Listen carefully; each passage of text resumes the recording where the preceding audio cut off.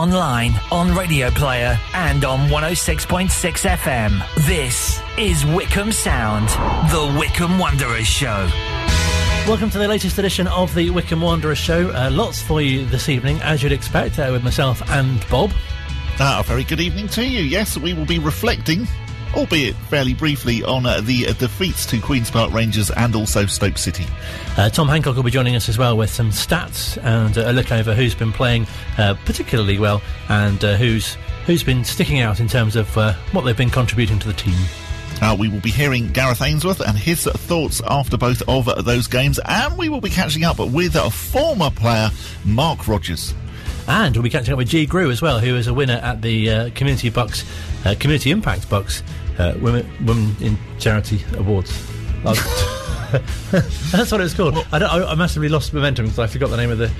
I'm back with it now, though. Yes, that's all. Yeah, okay. Community Impact Bucks Women Charity Awards. It's nice that, that somebody associated with Wycombe Wanderers has at least picked up a win. Yes. First bit of silverware of the season. Indeed, sort of. Yes. Did you get 3 points or did you get a trophy? I'm not sure. We'll find out all that to come in the next hour as well. Plus, lots more Wycombe Wanderers news as well. But we were talking before the show as well about the sort of... we're into a bit of a numbers chat now, aren't we? Because the points required and the games remaining are quite similar. Yes, they are. So we need 12 points to get to safety, and we've only got 11 games left. And you begin to think, the maths now even isn't looking particularly good and particularly hopeful, really, is it? No, I must confess, even with my optimistic outlook, when you put it like that, it's quite stark, isn't it? It was 11 games, 12 points. Yes, and you think, well, yeah, okay, that's 4 games, and then you look at our goal difference and you think, oh, okay, well, that's another game until we've caught up, and then we're relying on everybody above us to lose, which of course doesn't really happen at this time of the season because everyone's desperate to try and avoid the relegation zone, and so it begins to look a bit grim, really. And then when I noticed that actually the international break is now only sort of like a week on Saturday, you do start to think, actually, it will be nice to have that. Normally I can't stand the international break and I really, really dislike it, whereas this time I'm certainly thinking, good, it will be nice not to have to worry for a couple of weeks. And of course we've not seen a goal for a while.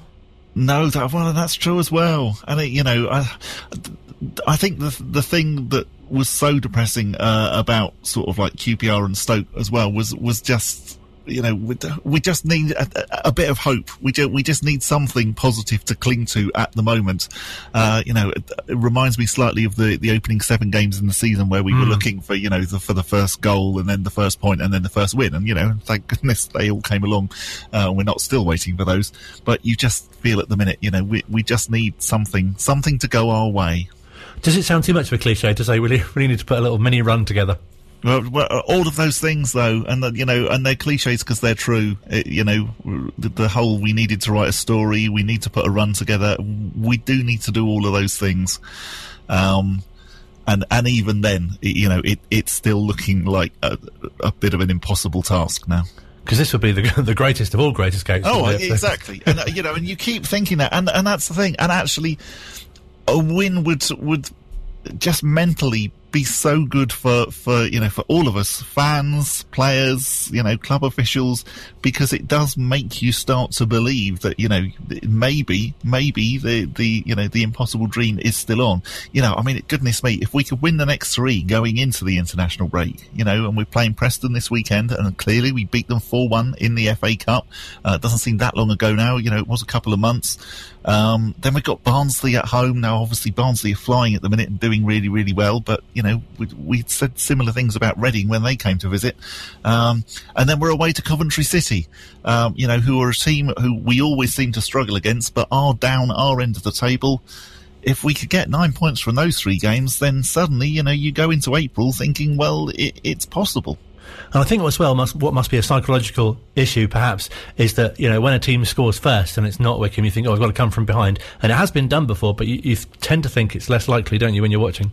Completely. And I think really for the last 3 games, especially against Watford, as soon as they scored, I sort of thought that was it. And, really, again, Stoke and Queen's Park Rangers, it's it's difficult to see us getting back into these games. Whereas you feel possibly if we are able to get the first goal, we would then adopt all of the tactics that we all know so well that Wycombe Wanderers are brilliant at, to frustrate the opposition, and possibly, we would manage to hang on and get those 3 points. But as soon as we go a goal down, and again, at this level, teams are so good at then managing the game to ensure that actually that they hang on for the win. And that's what we found, I think, in the last, definitely in the last 3. So let's hear briefly from manager Gareth Ainsworth speaking after the defeat against Stoke. Both teams had their chances, the moments of quality in both boxes, what I've said, are the difference at this level, without a doubt. You get household names. There's a Champions League player winner on the pitch today against us, so you do get these, moments, and you've got to make them count. And Stoke scored from a set play today. We had probably a similar amount of set plays today, and they scored one of theirs. That's one moment that changes a game, and then their first goal, is a good bit of play. But again, we should be more secure on the edge of our box. We're still fighting hard. The body language at the end in my boys was superb. Even at 2-0 down, we know it's tough. We know that games are running out, but some real positive performances from young Anis Mehmeti. I thought was outstanding again. Admiral Musqui, both starting their careers. Excellent. And that's what we do at Wycombe. So really proud of the boys as always, and they're never going to give up. That's for certain. No matter how dark this fight seems, we'll never give up, and I'm proud of that. But the pressure probably told. Stoke are a good side. They're a big squad, and probably underachieving. But we're definitely not underachieving. We're in the Championship, and that's a brilliant league to be in at the moment. We've got 12 games to go now. We need to win 75% of them, which is going to be tough. But again, we're never saying it's over till it's over. Great to hear the manager speaking so positively. Tom also joins us from JJ's Left Foot. Evening, sir. Oh yeah, thanks for having me again. Pleasure. Thank you very much for coming on. And as you say, watching the game against Stoke, you must have felt that there were certain players who did play particularly well, and great to see the likes of Admiral get a start and Uchi doing well as well. Yeah, I think Musgrave had a hamstring problem. Obviously, his usual injuries are kept under wraps. But yeah, he came back in and played in the front two for the first time, really. And yeah, it was nice. He's played a few different roles already. He looks like he's a really versatile player. I hope, looking beyond this season, we might have a chance of keeping him next season, depending on how he does between now and the end of the season. He's out of contract at Leicester. He's definitely one I'd like to keep hold of if we can, yeah. I think that's going to be a really, really key thing over the summer as to how we then do next season is who we manage to keep. Admiral, yes, has been really good. Anis Mehmeti, clearly, is a player who just looks absolutely wonderful. And I think, he's been fun in the Championship. I think he'd have lots of fun in League One. I get the feeling we'll probably keep hold of him for another year. I certainly hope we do. I think you've got to get him on a long-term deal, and if he lights it up next season, then you get a good fee for him, or we bounce back. This is working on the assumption that we go down. No one wants to say that, but no, that's hearing your chat at the beginning, you know what the situation is. But yeah, this is the place for him to develop. You know what he's like in an attacking sense. He's got that natural flair, that natural talent. There's work to be done, sort of, his off-the-ball work, as Gareth mentioned, after the QPR game. But yeah, he'll be a key one to keep, and it will be interesting, I think. All bar Mehmeti, Allsop, Stockdale, of the kind of senior players. Feels strange to call Mehmeti senior, but he's in the first team. They're the only three not contracted beyond this season so far. So I think we've made a good start on that. Obviously, bids might come in. You rejected a bid for Trelon Yedinma from Luton in January. But yeah, I think we've kind of started early, making sure that we've got a squad together for the longer term, and hopefully we can build on it and not just have a massive clear out and start again. I don't think that would happen. No, I think, obviously it's really important. We've heard Gareth speak recently, although he doesn't, obviously like to say about next season and where we will be, but he has hinted that, if we could be a yo-yo club, if we could, if we are going down, if we could then manage to come back up again, that is something that, yes, we're looking to be one of those clubs. Well, clearly, if we've got any aspiration to be like that, keeping somebody like Anis is absolutely essential for next season. And then I agree, yes, definitely, if the bids come in for him, and who knows, possibly even from a Premier League club for ridiculous amounts of money, then I think it will be worth our while cashing in. But I think definitely we need him really next season, because we obviously we want to do absolutely as best we can. We don't really want to be starting again in the summer looking round for players to recruit. Yeah, it's not really been the way, even this summer just gone. Okay, partly that was enforced because of how short a turnaround there was between the playoff final and the start of this season. Also, budget-wise, the Kuwigs have preached sustainability since they came in, and we were never going to go and, spend money that we don't have with a chance of maybe staying up, but potentially risking the lot. And you've got to look at clubs like Rotherham. 2017, they went down with the lowest ever championship points total, which we need one more point to beat. And, they were an awful team that season. When they came straight back up by the playoffs, narrowly went down, then went up again, and now they're looking close to maybe making it stick. We'll see, because they keep having COVID outbreaks. But it can be done. Burton survived the first season, went down, were steady in League One. They only really dropped off this season because Nigel Clough left in the summer. But it's doable. I think we've got the right structure from top to bottom, and no one likes to see us lose most weeks. It's not been an enjoyable season in that sense. It's been even more frustrating, obviously being kept away from the ground. But there is a bigger picture here, and hopefully next season is more positive, and we can start to see that, and make a festive a promotion push. That's what I'm hoping for. It'd be nice to be among the favourites, but we'll see. Absolutely. I mean, that would be such an unusual place for us to be as well, because obviously that hasn't happened for for a very, very long time, if possibly at all whilst we've been in the league. But yeah, definitely, how nice it just sounds to even say, it would be nice to be among the promotion teams, and it'd be nice to be winning, more than sort of like one or two games and then going on a long losing streak. That just, sounds wonderful. It's easier said than done. It'll be a tough league. You've got, who's in that league at the moment? Hull, Charlton, Portsmouth, Ipswich, Sunderland, Peterborough. The end of the day, only three are going to come up. You've got probably Sheffield Wednesday, potentially Birmingham City maybe coming down. It's going to, it's a tough league, but we got out of it last season. Really tough league in that all of those teams that you talk about, you do naturally think, actually, they don't really belong in League One. And I know, you can have this ridiculous argument about, well, who does, who doesn't. But I suppose what I mean by that is that they are teams that eventually are going to get out of that division. And if you happen to be in with them in a season where, say, Sunderland and Ipswich, both go on amazing runs, then clearly you're really just looking at coming up via the promotion places, which obviously is a bit of a lottery. Yeah, and clubs like that will still be able to outspend us. The massive clubs being in the third tier doesn't change that. We'll be in a better financial position than we would have been had we stayed in League One. We've baked in the TV money. I think it's around 8 million. We've not gone spending loads of money on players. I'm not saying we're going to go and have a massive spending spree in the summer, but in theory we'll be able to shop in a higher market than we were before. And we know what Ainsworth can do when he's only got peanuts to spend.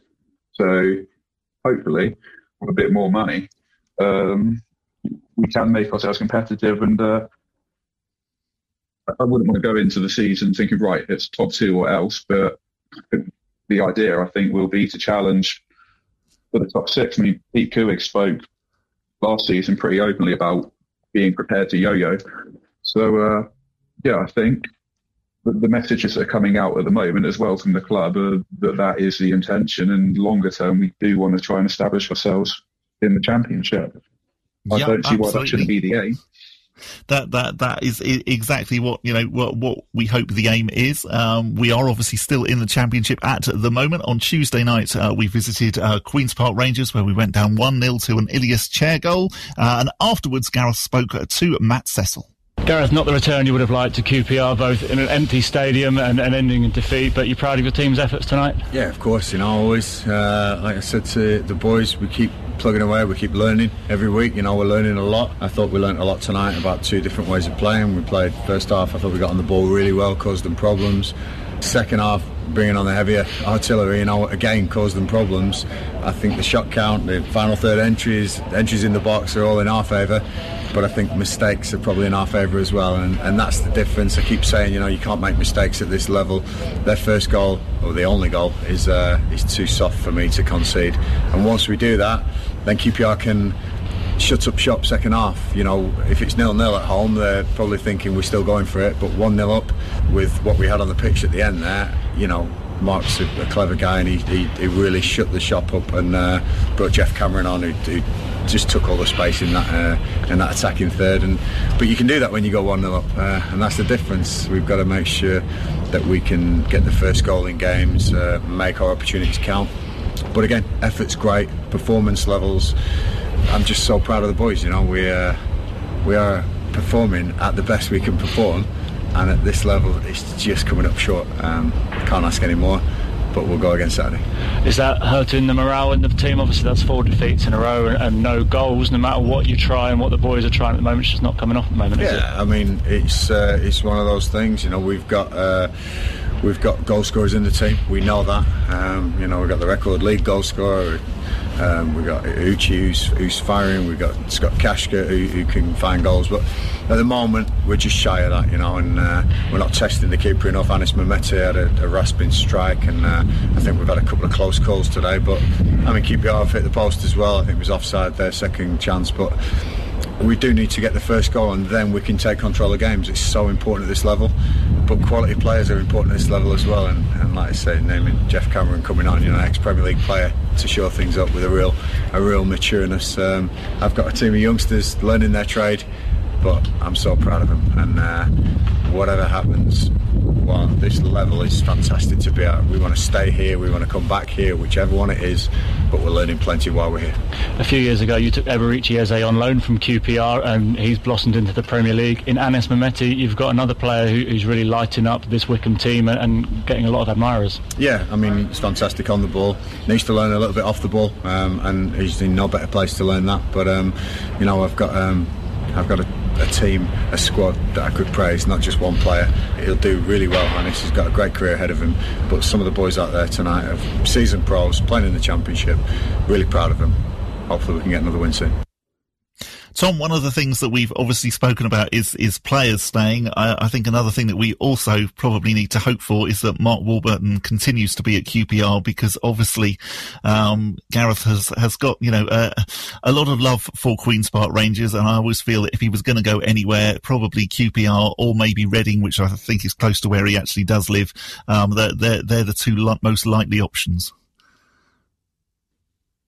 Well, I think the thing this season, rightly or wrongly, how we've done might have actually done us a favour and dented his stock somewhat. I think it was at its highest last season when Sunderland and Millwall and Lincoln were all having a look. But I don't know, QPR are actually relatively sensible and relatively patient with managers. So there was a point probably when we played them at Adams Park where it looked like Warburton might go, but he's really turned it around. And for the last few years, they've kind of been cutting costs and trying to balance the books after dropping out the Premier League, because their wage bill was absolutely colossal when they came down. But they're going to go on to better and better things. And hopefully he keeps doing a good job. And Reading, well, potentially in with a shot of promotion this season as well. So at the moment, Blackburn would be the one I'd worry about potentially, but I think Touchwood will be okay, and he won't go. I mean, unless it's absolutely the right opportunity. I think we're okay for the moment. I hope. I'm not worried as I was a couple of years ago, where everyone did seem to think he might be off. Yeah, I think we just have to keep our fingers crossed. And again, I agree about Blackburn. I think that's probably, he'll go there one day. Hopefully not at the moment. And obviously, he seems to be very settled, sort of like where he is, sort of like living wise. But yes, I think those three clubs are all a possibility, and so let's hope that they continue to do well. And luckily, yes, they all are at the moment. Tom, as always, thank you very much for joining us. It's been absolutely brilliant having you on. No worries, thanks for that. This is Wycombe Sound. Still to come on this week's edition of the Wycombe Wanderers show, we'll hear from Wycombe Wanderers Sport and Education Trust award winner G. Grew. That's on the way. But first, as we continue our chat to former Wanderers players, it's been 20 years since that fantastic FA Cup semi-final with Keith Ryan scoring that goal against Liverpool at Villa Park. Someone who was a member not of that team on that day, but certainly of that team in that cup run, and also scored, of course, against Grimsby. Mark Rogers, who we've been speaking to from Canada, started off a bit about chatting with him about obviously his time at the club playing under Laurie Sanchez, but started off about how he came to be a Wycombe Wanderers player.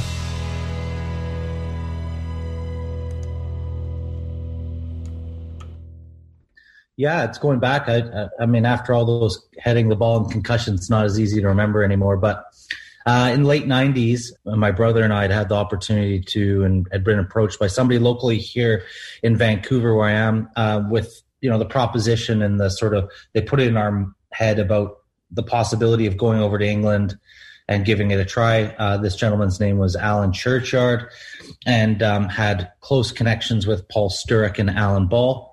Two names that I'm sure your listeners would know and remember.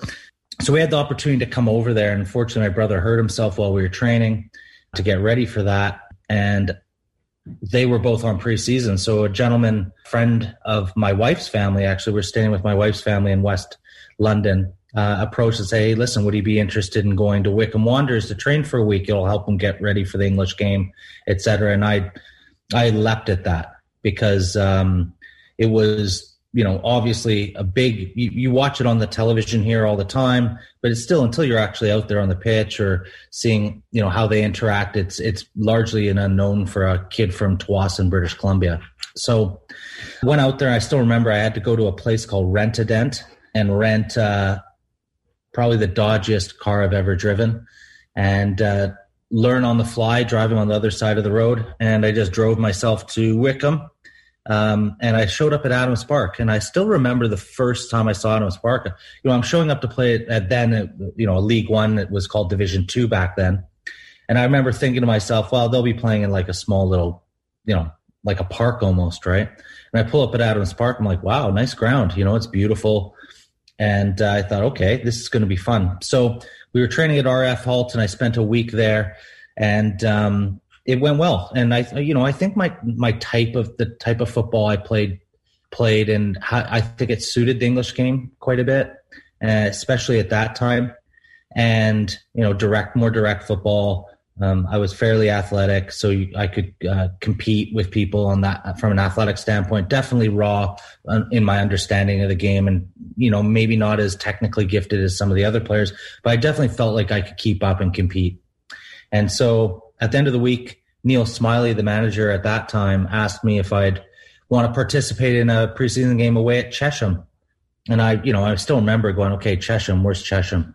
And brought out sort of the league table. I'm like, well, these guys are like 3 divisions below us or whatever. And I thought to myself, if in Vancouver, if they're 3 divisions below you in the local amateur leagues, it's going to be a double-digit scoreline, So we went out there, and I was on the bench, and I could not believe how quick the game was, how good the Chesham players were in relation to the Wycombe players, like the standard of play. And that's kind of when the penny started to really drop from a reality standpoint, how many good players there are on that island. You know, it's just the depth of quality and talent was something that I wasn't as familiar with. And I loved it. I just thought it was, you know, the culture and how the game is absorbed over in England was just fantastic. It was the first thing I fell in love with. And I came on with 20 minutes left. I think the score was tied, and I set up a goal to Danny Bowman. I played in the middle of the park, actually, center mid in that game, which I know a lot of fans will think back and probably laugh about. But we won the game. Neil Smiley asked me to stick around and asked if I'd like to stick around. And I thought, well, I've put a week of work in. I've got one foot in the door here. I've made an impression, a positive one. Why would I look to go anywhere else? And so my other trials were at St. Johnstone, where Paul Sturrock was, and Alan Ball at Portsmouth. And so I decided to stay with Wycombe, and I was there for 6 or 7 years. So it was a fantastic experience. And I guess you couldn't have imagined as well first of all, how long you'd have spent at the club, but also how popular you became with the fans, and also what a great group of players that you were associated with at that time. Oh, fantastic guys. You know, as far as the fans go, I think, you know, being somebody that wasn't English or Scottish, Irish, Welsh, somebody of maybe was just a bit different for them. I think they probably appreciated my heart, how hard I worked, maybe not so much my distribution. And I think what really helped me is the Independent Supporters Club sponsored me at that stage. And I got to know them, you know, and they were so great to me. They looked after, you know, my wife would go with them on the supporters coach. They really looked after her. They made us feel welcome and part of the community and the club. And they taught us a bit about it. Like they would tell us about, you know, the Middlesbrough game from the 70s in the FA Cup. And I started to learn a little bit more about not just the town, but the connection the club had with the town. So they started that, and it really helped from an adjustment standpoint. But then once you get into the dressing room, you start looking and getting to know guys like Keith Ryan, who I could not hold in more high regard, club guys like Jason Cousins, Davey Carroll. These are guys that, you know, just were part of the fabric of that place. And so what I tried to do is I just used them as guidance. I'd ask them questions, but also just kind of copy what they were doing, because the day-to-day ritual of what they're doing. Now, maybe not some of the horse betting. I didn't copy that. I thought I you know, as you're playing at Wycombe, you're not making millions of dollars. I thought what I did make, I'd try and keep in my pocket. But we had some great times. And the thing that came across to me with that group was they had such a great personality in that group and a commitment to one another. And when they trained and played, it was like a light switch going off, and it was so competitive, so combative. Expectations once Laurie Sanchez had come in changed and much higher, and it became like a very good environment for competition. And I think that, especially in one-off games where we definitely adopted that underdog mentality, you know, the FA Cup run being the prime example, we really thrived on that, and we were a very difficult team to play against. So, yes, you know, to circle back to your question, that group of guys, fantastic. You know, Paul McCarthy's of the world, you know, Jamie Bates, Martin Taylor, best goalkeeper I ever played with, Sean Devine up front. There's some really, really good players. Michael Simpson, Danny Bowman. Yeah, I could go on and on. I'm sure you get asked all the time about the cup run, but it's strange to think that it's 20 years ago now. But every game in that, especially obviously going to the semi-final, which unfortunately you were injured, but so many of those games just stand out with such great memories. Oh yeah, and it's been fun because, you know, I'm on Twitter, and when Wycombe releases a video or somebody, hey, it was 20 years ago today, it catches you off guard a little bit because you're like, wow, that's 20 years. But then like on the Zoom call, I'm actually see my face on the screen. And I look every bit 20 years old. It looks 20 years on my face for sure. But yeah, from a memory standpoint, it seems like yesterday. And some of those moments, you don't realize at the time how long they're going to live with you, you know, and the legacy you created within the club and how fond the fans are at looking back and remembering those moments. I mean, the resilience in that group, you know, how many replays we went through, I think 2 or 3. I think Millwall, Grimsby, and Wimbledon all went to a replay during that. And then to play Leicester, beat them away. And, of course, to lose against Liverpool, but in a very respectable fashion, if there is such a thing when you lose. It just was it was the moment for me as a footballer outside of, and I still put this above playing for my country being the next big thing. But those are the two peak moments in my soccer playing career. And you must have been so proud to have such a key contribution as well in scoring against Grimsby. Yeah, I'd been playing quite regularly since Matty Lawrence had left. And he left I think Laurie liked the type of player I was, but saw an opportunity to get me some minutes because we had quite established and experienced center backs in the team. Jason Cousin, Jamie Bates, Paul McCarthy. And I think he wanted to get me minutes and get me more groomed. He saw me more as a center back, but I could do the job at right back. And, certainly from a defensive standpoint, and the expectations on a full back aren't, I certainly wasn't Trent Alexander-Arnold. Let's just say that. But from a defensive standpoint, I could do the job. And playing beside those type of guys in that run, you develop a bit of confidence. And all the way up to the Grimsby game, and Martin Lee swings a beautiful cross in on a corner, and I mean it was just there to be headed into the goal. So one of my favorite moments personally is that run, but especially that goal, because that goal put us in a position where it's like we're going to go through now, and the realization at the final whistle was, wait a minute, that's the furthest Wycombe had been at that stage in an FA Cup, was getting to the fourth round. And, you've seen the pictures from the dressing room after, and there was a palpable sense of accomplishment there for sure.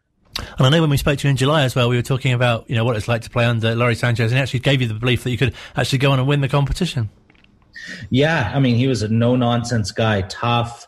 You look at the guy and you remember the upset against Liverpool that he had, and by him scoring the winning goal, uncompromising, which suited me.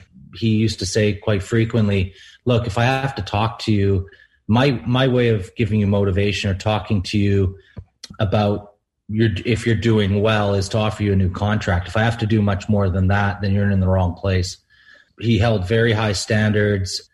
I think it oozed into the players, and it became part of kind of our ethos. I'm sure the fans and that team, one of our primary goals was to get into the championship, and we fell short on that. But I think the season where we started to lag a bit in the league in 2001, and I think it was largely because of that FA Cup run. We played so many extra games, and we had so many injuries, especially up front. Sean Devine had a serious injury. Andy Rammel had come in and out, but was a force up front for us. Andy Baird. So we were really thin in attack. So much so that, as you recall, Keith Ryan was playing up front in those key FA Cup games towards the end. So, it was fantastic. It was just a fantastic time to be there. I wouldn't have chose anything else or anything different. You mentioned another highlight as well, getting to represent your country, and obviously Wycombe haven't had too many internationals. It must be a great source of pride to be one of those. Yeah, it's funny. Again, it's because Wycombe coming out of non-league, I became their first full international. Now, albeit Canada doesn't have the same footballing heritage as many other countries, but being a Canadian, it was a great sense of pride for me personally. And I know, the club took a sense of pride, kind of felt that it was part of their natural progression as they became a long-term football league side, was to have that and to be the first one. And now when I go back with my wife and my kids and visit friends and family over there, it is nice to walk by that board and see that. And, over the years as I visited, there'd be, then I remember Jermaine Easter playing for Wales, and there'd be other players. And now the list gets longer and longer as time goes on. And to be the first one is definitely a sense of pride. And it's nice to leave a bit of legacy there with that. But definitely the most proud I was as a Wycombe Wanderer was that FA Cup run. That was fantastic. And something which must have brought that back again was this year, getting to play against Tottenham as well in a competition. It really sort of reinvigorated those feelings of, like you say, 20 years ago. Yeah, I got a chance to bring Sam, my son, back for the game at White Hart Lane. And the big reason was, one, they're playing a big side, but White Hart Lane was going to be torn down. I wanted him to see the history of that place. And, we we stood with the fans about 7 rows up behind the goal. And what a game. And, I know it'll be something that lingers in my son's mind, although, he was quite young at that stage. But getting Tottenham again in the same round, albeit at Adams Park this time, was great. And I think just what's left with the pandemic, Colin, is that, we're also proud of the achievements of the club, what they've accomplished since, being one game away from going out of the Football League to where they are now. But I think it's tinged with a lot of disappointment from my perspective because, as I mentioned earlier, that connection with the fans is very real with me. And I know that it's hurt and been very painful for them not to be able to go to these matches in such a special year. And that includes the Tottenham match, to get Tottenham in that round. Must have been nice to start at the third round, which is a novelty for us. But it'll definitely be tinged with disappointment, knowing that they have. For me, it's a shame that they haven't had a chance to be at the ground. I know there were a few thousand allowed in earlier in the season, but with frequency, that the match day environment and the whole experience is quite special. And I think everybody's in the same boat, so it's understandable. But it's just the timing could have been better as far as some of the things that Wycombe have accomplished over the last year and a half. You can't help thinking, watching the Spurs game especially, and you think this would be incredible if that was the stadium was full, and there have been so many other championship games as well, which it does seem so cruel, as you say, in this sort of first time in the championship. And another anniversary which has recently passed is 12 months since the Couigs took over, and you can see that it's not a coincidence that Wycombe's success has coincided with that. Yeah, I've had an opportunity to get to know Pete fairly well. We've been in touch periodically throughout this last year. What I can say is, he's extremely enthusiastic about Wycombe Wanderers and their success, and passionate about making it happen. He's positive, infectious. I'm sure the people that are around him at the club feel that energy, and they've definitely generated a ton of excitement and injected that into the club. I mean, getting promoted and that game at Oxford, it's another great memory for the fans. Against Oxford at Wembley. And so you look at the impact the Couigs have had in such a short period of time, and it's real. And they've been basically walked in the door the day the pandemic started. I mean, here we are in Canada, and we're observing a day today because it's a year today that the pandemic started. And if it's also the anniversary of the Couigs walking through the door, they've walked into an extremely difficult scenario and still kept positivity, gotten them promoted with Gareth, obviously. And so I think despite their league table position right now, the most important thing now is you have to know where you've been to know where you're going. And if you think back to, just a few years ago where they were a game away from going out of the league, to what's happened between then and now with a heartbreaking loss against Southend at Wembley in a promotion game, then getting promoted, solidifying in League One, to a playoff victory against a local rival in Oxford United, to playing in the championship. I think it's overwhelmingly positive the direction this club is going. And I think it's important to remember that when you're in a difficult scenario against clubs that have more backing at this stage and have been solidified in that league, so they have a playing squad that is familiar with it, to Wycombe having next to no off-season to prepare, to sign players. They've done their best to sign players, but it takes time, as you know, Colin, to adjust to a new culture, new scenario, new setting for new players. And I think, yes, it's been a difficult season for Wycombe, but as a Wycombe supporter myself, there is no diminished sense of pride in what the club is doing or is fighting for. I hold on a little bit of hope as far as staying up, but it's diminishing. But with that in mind, when I think about the club, it's nothing but positive things. That's definitely a message that comes across, isn't it? The positivity when you hear the manager speak, and as you say, the Rob and Pete as well, and that's bound to rub off onto the supporters too. Yeah, it's understandable when you turn on Twitter to see that there's frustration, some disappointment, But all I can say is, that's understandable. Nobody wants to see their side losing or in that league position. But at the same time, like I said, Wycombe have a very unique culture and philosophy that takes time for people to buy into, because it's probably a little bit foreign and different to some of the players they've signed. And it doesn't just happen overnight. And it's going to be a thing that, they tried their best to sign players to keep in this division. Like I said, it's becoming challenging now, but I guarantee you those guys down at the club won't have given up hope. They'll continue to fight. And then it's on the players to be a reflection of the fans when they're out on the pitch, show how hungry they are to stay in the league or to compete at that level of play. And I think that's really my takeaway from my time with that club, is really the bottom line for any Wycombe supporter or any supporter of a British club is the fans really want to see players that are a reflection of how they feel about the club themselves. And if the players are giving their all and sincerely, because really there's nowhere to hide when you're out there, the fans are very much more patient and appreciative. And I think that's what the players are fighting for now. I know they're probably exhausted by this part of the season, but they have to just keep putting their head down and remember that they're representing the club and those values. And if they do that, I'm sure they'll hold their heads up high at the end of the season, and then Wycombe will prepare and continue to move forward. Oh, it's been great to speak to you. Thank you so much for your time, and obviously all the best to you and your family. Hope you all stay well, and things improve in Canada as well. Thanks, Colin. Great talking to you. All the best to everybody over there. This is Wycombe Sound.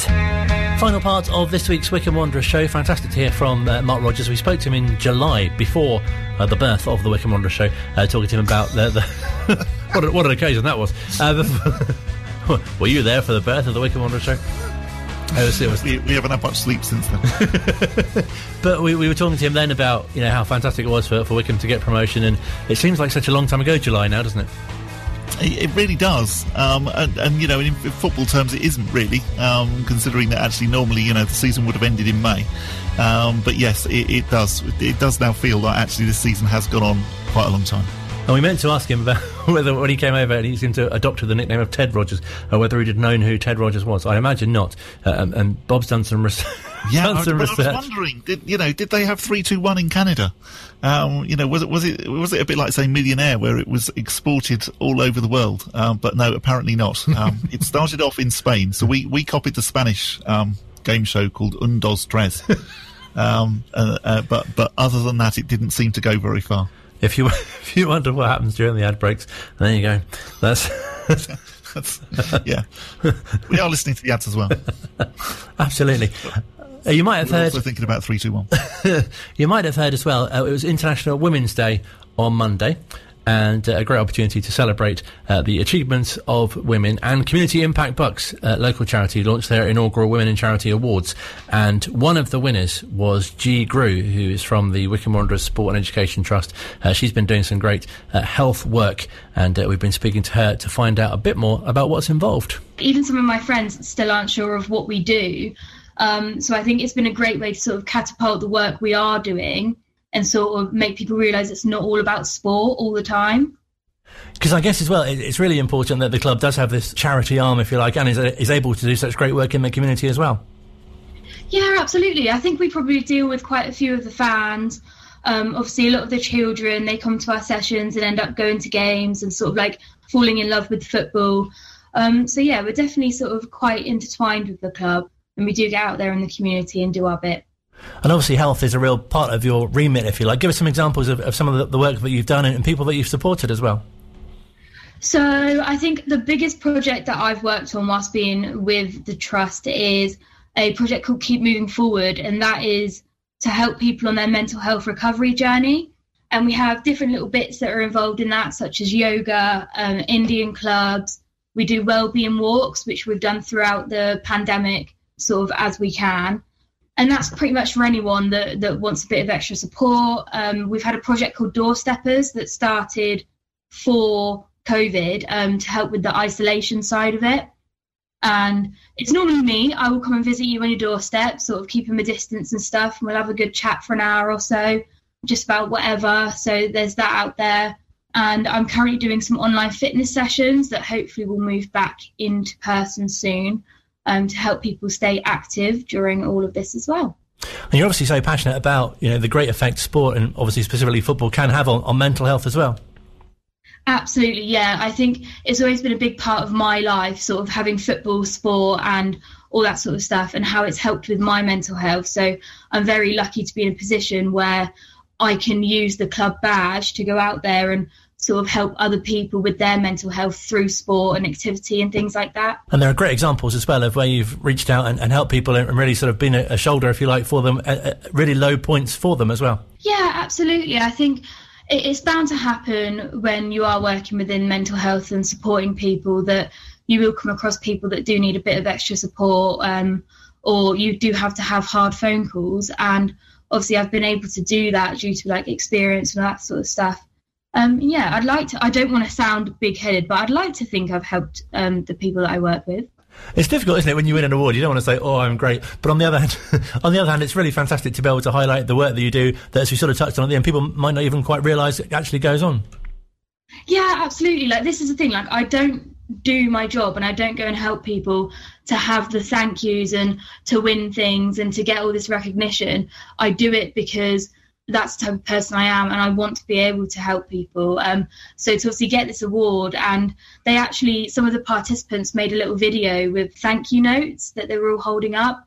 And oh my gosh, I'm so glad that it wasn't done in person, because I had half a cookie in my mouth. I started crying my eyes out, because obviously you don't expect to get thank yous when you're not looking for it. So it was so lovely. Note to self, no matter what it is in the future, whether I'm recording or not, don't have half cookie in my mouth. I'm just so glad it wasn't on Zoom, because that would not have been pretty. It must be really nice as well. I know Sam at the Trust, she nominated you, and that must be great to be able to know that you've got that kind of recognition for what you've done. It's definitely helped me in like my professional growth, and just in general to have such a supportive team. Like, everyone at Wycombe Wanderers Sports and Education Trust, we are all sort of always pushing each other to get the best and all this sort of stuff. So the fact that Sam went out of her way to sort of nominate me and like make a secret video, and like I had no idea I was even nominated until I won. I got told that I had to go because it was like a networking event. So she kept it all quiet, like everyone did. And it's just lovely. It's such a great atmosphere there. It definitely helps with getting out in the community when you've got such a strong team behind you. And it must really kind of drive you forward to want to do even more as well. Yeah, definitely. Like, they're all such positive forces. And I think getting this recognition and knowing that the work we do is good just makes me, and I'm sure the others feel the same, it makes you want to do more. And help more and engage with more. So yeah, it's definitely a good driving force. And hopefully really inspirational as well for other people to see that the work that you've done, and obviously you're only young yourself, and it's really nice that you could kind of dedicate your kind of work and time to these people and these causes. Yeah, like I really hope that at least one person has sort of seen this and realised that you can keep pushing through, because obviously I've got mental health experiences myself. And I'm in a position now where I can help other people with that. And I hope that it does make someone else realise that you can literally achieve anything. It doesn't matter about how low you've been or how high you've been, as long as you keep pushing forward. That's sort of the message I want to send out through working in the community. So what's sort of next for you? Have you got any other upcoming projects as well that you're especially pleased with and looking forward to carrying out? So actually, I've just managed, I think it was earlier on this week actually, I managed to secure some funding for a project that I've been chasing for probably about a year now. And the project is called Get Active, and it's a physical activity project for people living with disabilities over the age of 18. And I'm hoping the first session of that will be running in July in person. So I'm super excited to get that going, because I know there's not a lot of different services offered to do with that in Wycombe at the moment. And then, yeah, I'm just looking forward to sort of being ready to support everyone when we come out of lockdown and get as many people signed up to keep moving forward as I can and all that sort of stuff, because the support's there. And I'm just excited to get people over to it. And it must be really exciting and obviously challenging as well for you to be working in this area or at such a difficult time with the pandemic, but being able to use, your skills and what's on offer to be able to help people at this time. There's such a range of different emotions and struggles and experiences flying around, depending on who you are.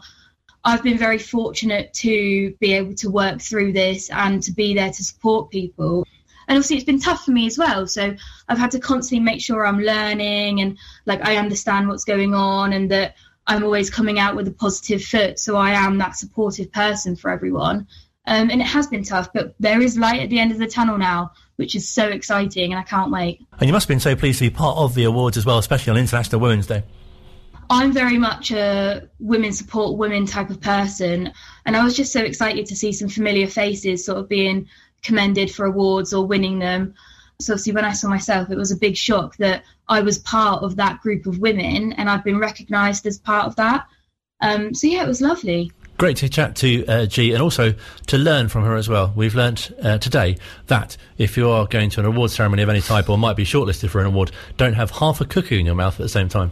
No, and I love the whole image that conjures up, and I do sort of assume that even if you are taking part in a virtual award ceremony, you should really sort of like dress up and, you know, you'd be ready. You Absolutely. Be, you know, at the crucial moment, you wouldn't actually be eating a cookie at the time. No, I think it's because she genuinely didn't know that she'd won, so I think that's...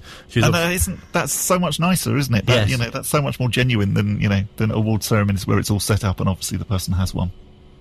Can I take you back for a moment to Saturday's game? And I know that we're sort of not talking too much about the previous games. No. But yes, though, please do.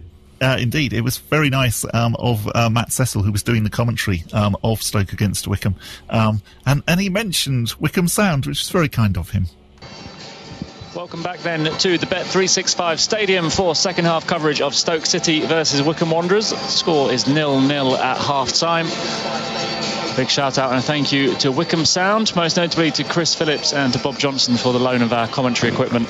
As we mentioned earlier, the BBC, who have been covering our games and providing the iFollow coverage for many years, are unable to travel to away games outside of their region. So it fell to us as the club to provide the iFollow feed, and we're grateful for Bob and Chris and the Wycombe Sound team for the loan of their equipment. Grateful for Bob. There we go.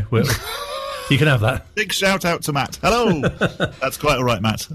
It's nice to know that our ISDN kit is going to the games, even if we're not. Yes, and the number 5 is performing well. Yeah, indeed, yes, because we did have that problem earlier on in the season where, yes, they had to dial a number and the number 5 button, unfortunately, wasn't working that particular day, and the number that they needed to dial had lots of 5s in it.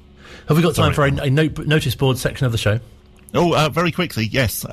So currently, there is a shirt that is being auctioned off for the trust. It is a must-have memento. So it says here, from the historic 2019-2020 campaign, was presented to Cherry Red Records managing director Adam Valeso as part of the record label's sponsorship deal. The auction currently runs until 10 p.m. On Saturday, the 13th of March. Also includes another dozen items as well. Proceeds will all go to the Wycombe Wanderers Trust. If you basically go onto the Wycombe Wanderers website, you will find out more information about it. It is being hosted on the fantastically named Jumblebee website. And if you want the actual address, it's jumblebee.co.uk/WWFC Trust Auction. I thought Must Have Memento was a former player. That would be good, actually. Yes, he was quite good, Must Have Memento. He did score some goals. We could do with him back at the minute. Yes. Preston next, of course. Indeed, yes. Visiting Adams Park for the second time this year. Let's hope it was the same result as it was back in January, when things seemed so rosy and we were looking forward to a couple of what we hoped were winnable games. And then, of course, the whole COVID thing happened and we didn't actually play again until Spurs visited Adams Park. And in some ways you slightly feel we've never quite recovered. Because we've spoken before, that Preston game seemed to be, like, it should have been such a springboard. It was, and exactly like you said earlier on, sort of, you know, the mini run that we feel like we needed to go on. You thought maybe that was the beginning of that, because after it we had QPR and then we had Sheffield Wednesday, and, you know, they definitely at the time looked like even more winnable games because both teams were in terrible form. But of course, neither of them happened because there was a COVID outbreak that we had. There was a COVID outbreak in Sheffield Wednesday's camp. And yeah, as I say, you know, after the Spurs game, we then had the Brentford 7-2 and we never really seem to have recovered. But let's hope we can have a similar result, beating Preston on Saturday.